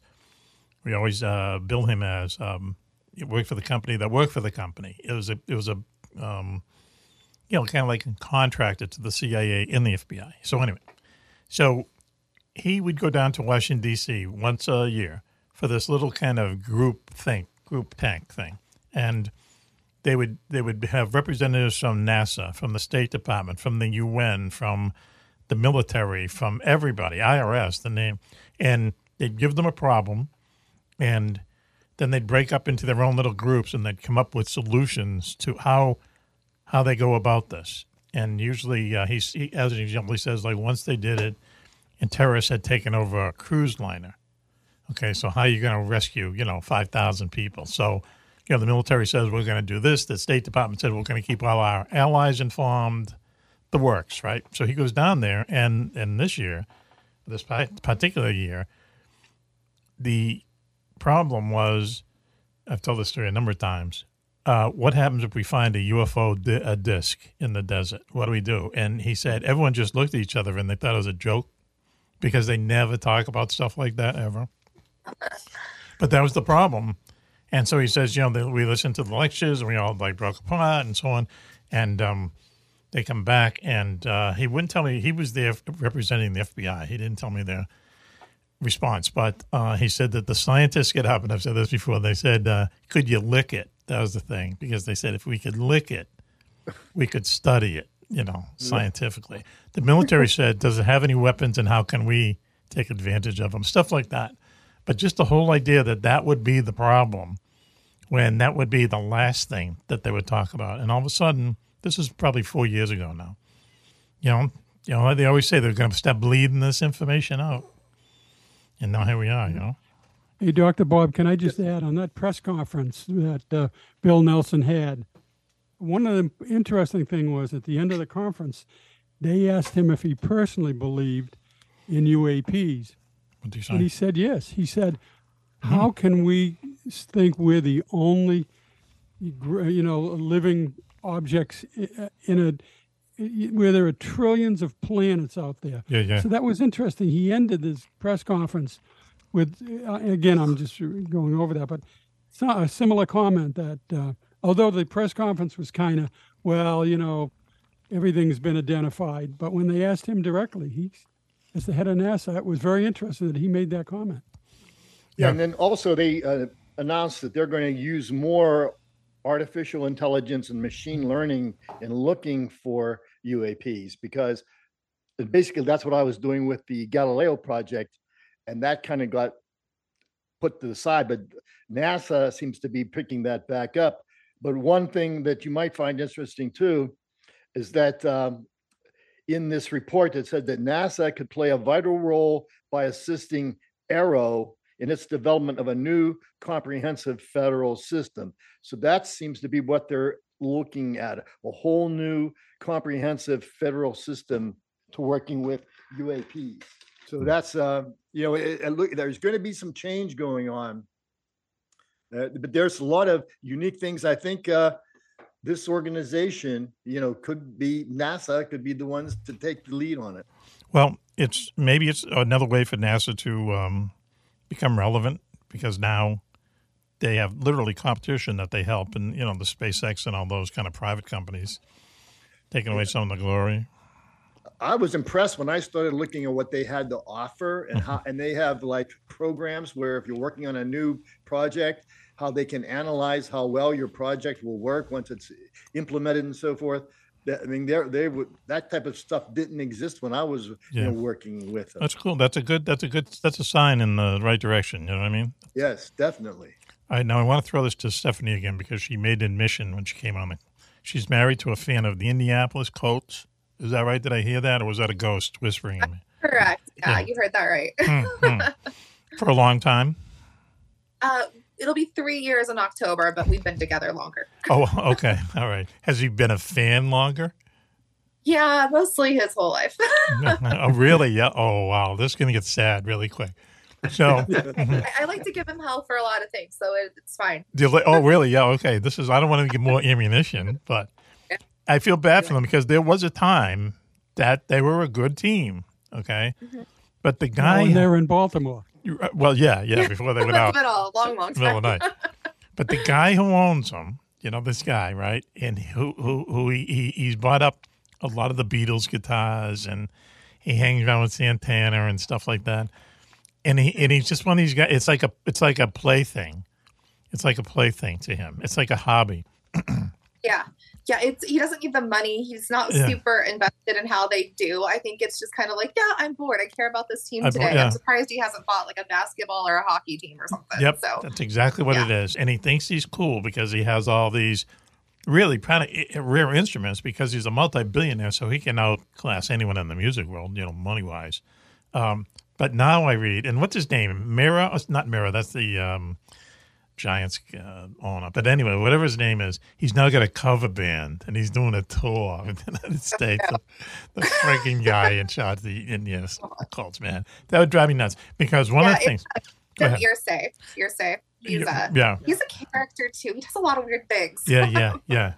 He really is. And when you see him interviewed, I don't think he even knows about football. I don't know if he knows they blow it up and stuff it with feathers, to tell you the truth, because all he does is talk about guitars and hanging with Eddie Van Halen. Yeah, he's just a guy that owns things to own things, and I think that he hopes he hires the right people to win games so that nobody yells at him, and I think that is involved as he wants to be. Right. They were really good at one time, and then I think just the atmosphere is a little bad. And then they went through that whole suck for luck thing, which did not, pan out. But anyway, this is Mac Maloney Sports Hour. So why don't we do this? Sucked for luck who sucked after a while, and after a short while, unfortunately. Well, as it turns out, he was not a bad guy, and I should now explain that. Suck for luck was that this guy, Andrew Luck, I think his name was a number one quarterback coming out of college, and if you had the worst record, you got dibs on him. Okay, you get the first draft choice. So they had this 1 year, let's lose all the games, and it was called Suck for Luck. Okay, and they tried their best to lose as many games as possible. But then they won a couple. People go, "What are you doing?" Winning the game. But anyway, they get Luck anyway, and he's not a bad quarterback. Okay, he's not a bad quarterback. But he retires 3 years into it or so. He was so young when he retired. But, he just kind of said his body was done and he didn't want to ruin it anymore, which, you know what? He made his money. Good for him. He made his money. He did. He did make his money. But it was during training camp, and everyone was thinking, this guy hasn't been in here 15 years. He's been in a handful of years. Anyway, after that, never recovered after that. And now any kind of betting stuff that's going on, if we're looking for teams to bet, we just say, I hate to say this, don't tell your husband this, who's Indianapolis playing? Yeah, I'll put some money on them. A hard time all the time. Wowee. And he's also a Cubs fan. Like, he just sets himself up for disappointment all the time. That's on him, really. Cubs. Wowee. Okay. That one blip in the middle of the night in 2014. All right. Yeah. That nocturnal emission. And the rest of it has just been boring. Though it's a cool park. The park is cool. Used to be very cool, but, the ball gets lost in the ivy and all that stuff. But it's way better when the Cubs are good because they've been sad for so long, Sorry, Dr. Bob. Oh, that's okay. I'm a Pittsburgh Pirates fan myself. Oh, Is it still called Wrigley Field? No, you're really sucking the energy out of the room. Pittsburgh Pirates. Come on. Yes, it's called Wrigley Field. Still called Wrigley Field. I used to live in Wrigleyville for a little bit. Did you really? Next Yeah. to the field. Yeah. It's Really? Wow. neighborhood. It's fun. It's fun there. Whether they're winning or losing, there's still like a lot of Wrigleyville likes to party. I like yeah. Yeah. I know. Yeah, I know people who, remember, right before they put the lights up, people on the apartment buildings across the street started putting grandstands on their roofs. Yeah. Okay, remember that? And finally, they made them take them down. But I knew someone who lived in one of the buildings. Okay, and they would go up there like all the time. First, it was just kind of friends and stuff. Then I think they started charging people. I don't know. Maybe that's when they got mad.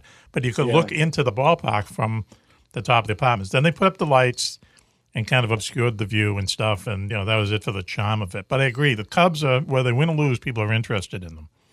Yeah. It's a partying town. Yeah. I'd love to be in that part. That's on the north side, right?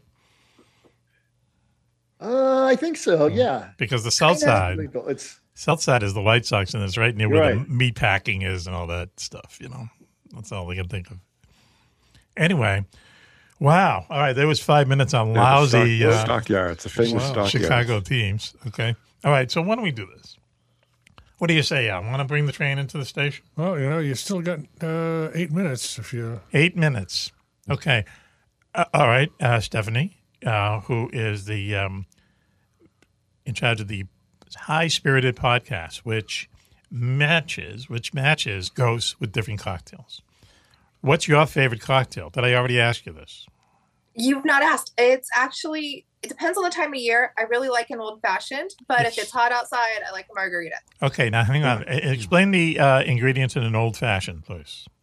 So an old fashioned is bourbon based. You're going to use bourbon, and then there's two ways to make it. You can either use a sugar cube or simple syrup. Okay. So it's like a sugar, and then bitters, Angostura bitters. Really? Super Yeah. simple.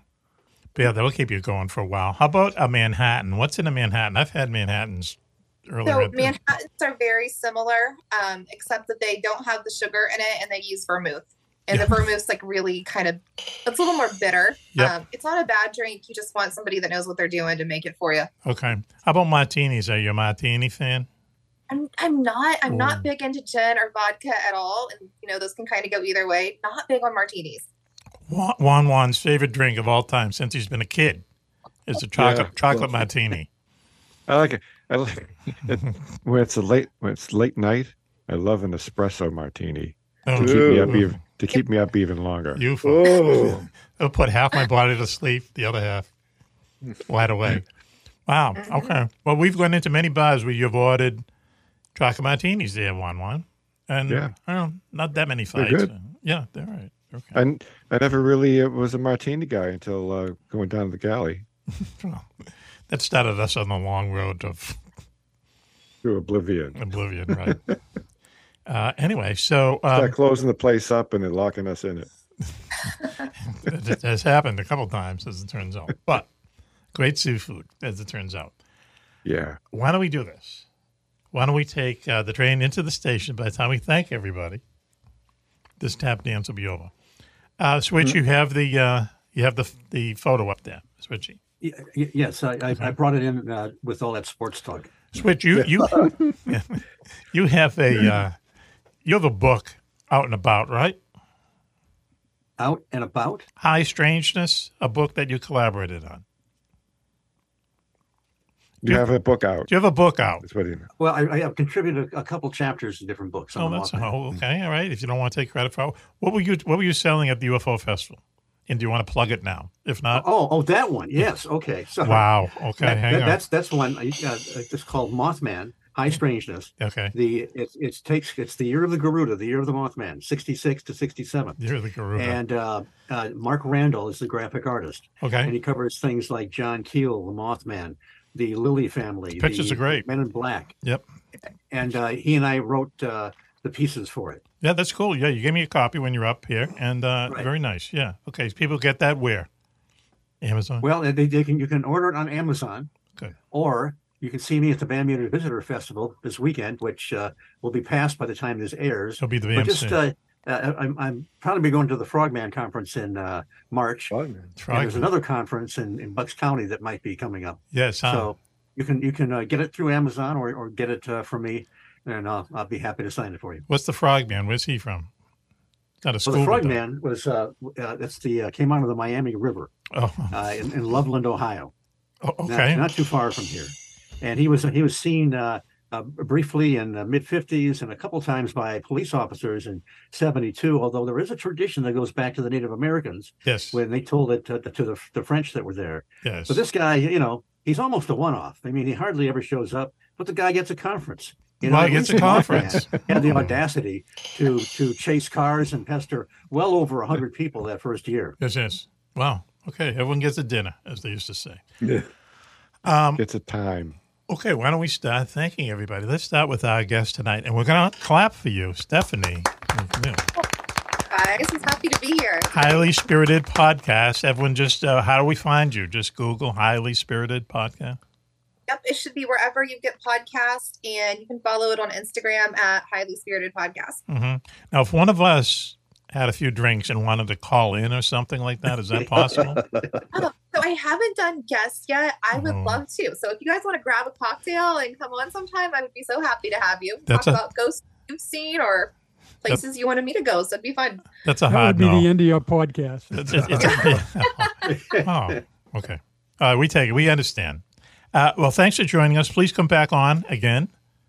We love the idea. We love the idea a lot. In fact, we're going to go out now and have a drink and talk about ghosts. It'd be quite spirited. How ironic. Trust me. Ooh. Thank you, Stephanie, for joining us. Dr. Thank Bob. you, guys. Dr. Bob, thank you very Thank much. We appreciate it. Always good to have a doctor on board, as you can say. Thank you. Okay, we'll talk to you very Who soon. mentioned the Waverly Hills? I did. The Waverly Hills Sanatorium. Yes, I've been there and investigated. That's a strange place. Really, yeah. It is. We should do a show on it. Something may have touched the top of my head while I was in the what do they call that? Where they keep Like that the dead hallway. bodies. There's a joke here. Yes, something ran a bony You're finger gonna up stay and away down from my that. spine and my ribs when I was there. Maybe it was a ghost of a wig maker. Yeah. I was in the Anyway, morgue, and something. Yes, that was that was scary. it. Yeah, and some people actually went into on the slabs. No, they put them in there. Wow. No, I I was don't think attacked. so. I was attacked by a bat in the morgue. Really? Yeah, huh? Oh, man, I hate that. Like 4:00 in the morning. Cool. Yeah, that is a creepy place. Nobody uses flashlights or anything like that. You just let your eyes adjust to the surroundings. And no thanks. But I'm not. I don't even know if I really had an experience. It could have been a bug, passing over my head. But what's this? A tour of the place? Yes. Well, you get a tour, and then they kind of let you wander around and investigate in the dark. I was there with a team of scientists. We set up experiments and so forth. We had a bed frame that started vibrating in the middle of the hall with nobody around it. For a quarter? Yeah. Yes, we understand. Anyway, well, that's what's really going on there in the afterlife. Yeah. Dr. Bob, real quick, what's the name of the book you're working on? It's called The Roswell and Kecksburg UFO Crashes, The Scientific Evidence, and I'm co-writing that with Cal Korff. Nice. Okay, that's going to be out in about a month. Yes. Super duper. Thank you. All right, we'll be in touch very soon. Club, thank you, Club. Thank you. My pleasure. It was great being here. Thank you. Okay, going to be in touch very soon about other matters. Okay. Thank you, Al Renato. Hey, glad to be here, Mac. Keeping time, and should we start our engines or what? We're close. We got to get out of here, man. Tonight has been really weird. The whole vibe once we got in here. No one's here for one thing, and the radio station's playing in the background. Yeah, I mean it's the whole thing is kind of strange tonight. Yep. So. Anyway, thank you to Switchy. Thank you. Did I thank you already, Switch? You can't thank me enough, man. Really, that's true. However, several demerits from when your cat was on earlier, okay? Especially the cat's tail. He's on again. You just missed him. Okay. That's Keel. Okay. Also, 1-1 as always. Thank you. You betcha. We talk to you soon. My pleasure. Okay. I've got everybody. I think you're done. No one's going to get upset and send me texts. All their lawyers do. Homes for Our Troops. Homes for Our Troops is an organization that raises money for our wounded veterans in post-9/11 action, meaning the Afghani war and also the Iraqi war. These are folks who came home, missing limbs and so on. And what Homes for Our Troops does is raise money for them to build houses that are adapted to these veterans' needs. That is, lower counter space, not a lot of steps, things of that nature. And then when these homes are completed, they rip up the mortgage, they give them the keys. They do not have to worry about a mortgage payment hanging over their head every month because they own the home, and they can go out and rejoin society in a way without having to that thing over their shoulder, over their heads. So 90%, 90 cents in your dollar goes to our veterans. Please just go on Homes for Our Troops, Google them, see what they're about. Lois and I went to one of their homes down in Massapoisett, nice part of Massachusetts, and the home was really, really beautiful. This is not temporary housing or anything. This home cost $485,000. Beautiful home, adapted for this woman who lost 2 legs after doing 2 tours of duty in Afghanistan. Just really a nice all-around thing. Homes for Our Troops, just Google them, see what they're about. And I think that's it, gang, right? Okay. Sounds good. No hands Yes. are raised? I'm seeing crickets, you know? Crickets. Okay. Hang on. Why am I putting those on? So listen, this is Mac for the entire gang saying, be safe, be happy, and... Bye-bye. And now, please stay tuned for a bonus segment of Mac Maloney's Military X-Files show.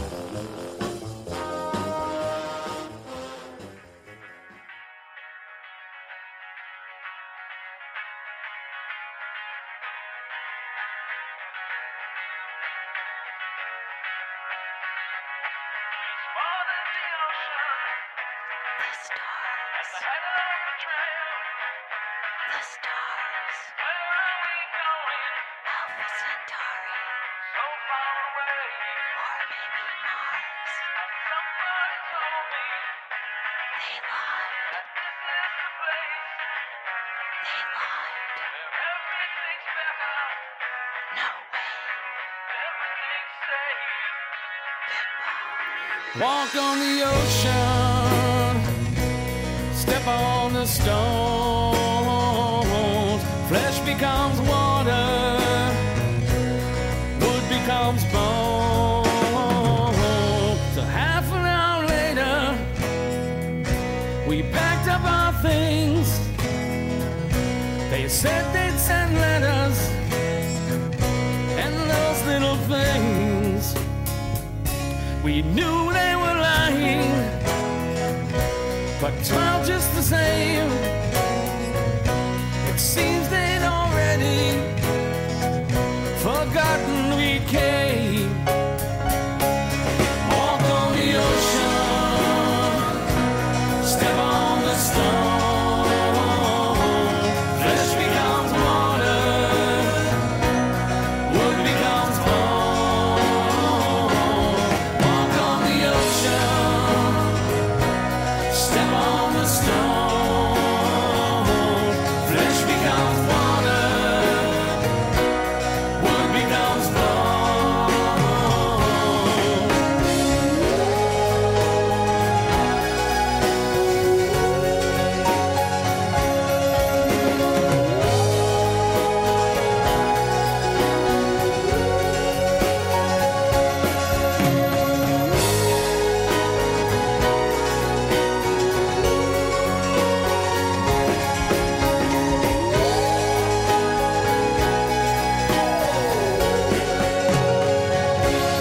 Back at the homestead, where the air makes you choke, and people don't know you, and trust is a joke. I don't even have pictures, just memories to hold. Grow sweeter each season as I slowly grow old.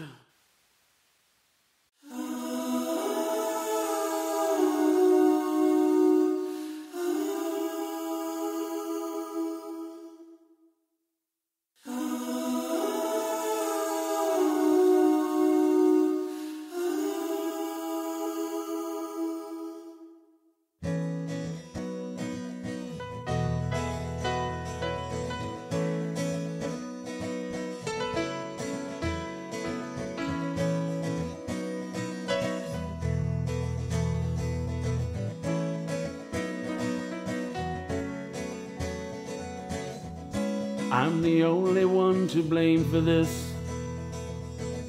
Somehow it all adds up the same. Soaring on the wings of pride, I flew too high, and like Icarus I collide with a world I tried so hard to leave behind.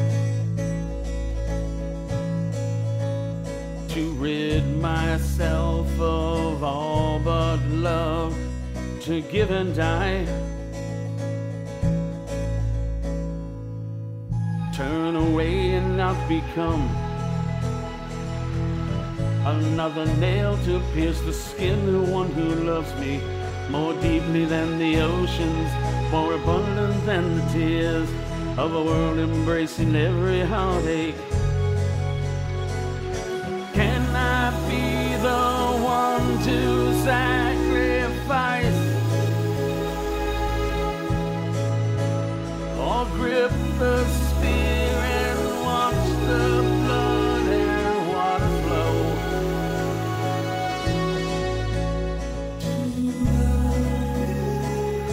Take my world apart. I am on my knees.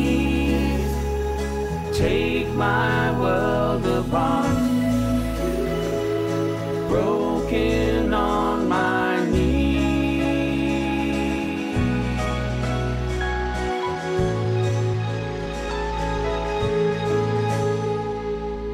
All said and done, I stand alone amongst remains of a life I should not own. Takes all I am just to believe in the mercy that covers me. Did you really have to die for me? All I am for all you are, what I need and what I believe are worlds apart.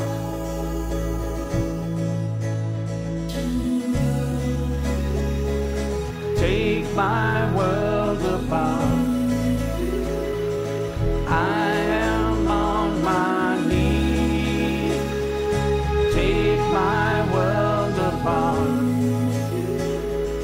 Broken on my knees. Take my world apart. I am on my knees. Take my world apart.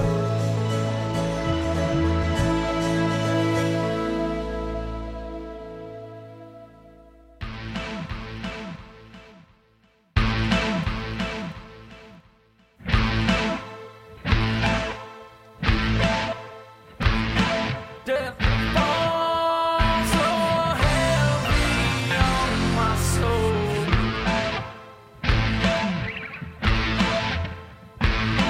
Death falls so heavy, makes me moan.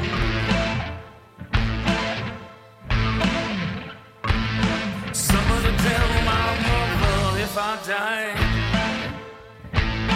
Somebody tell my mother that I died.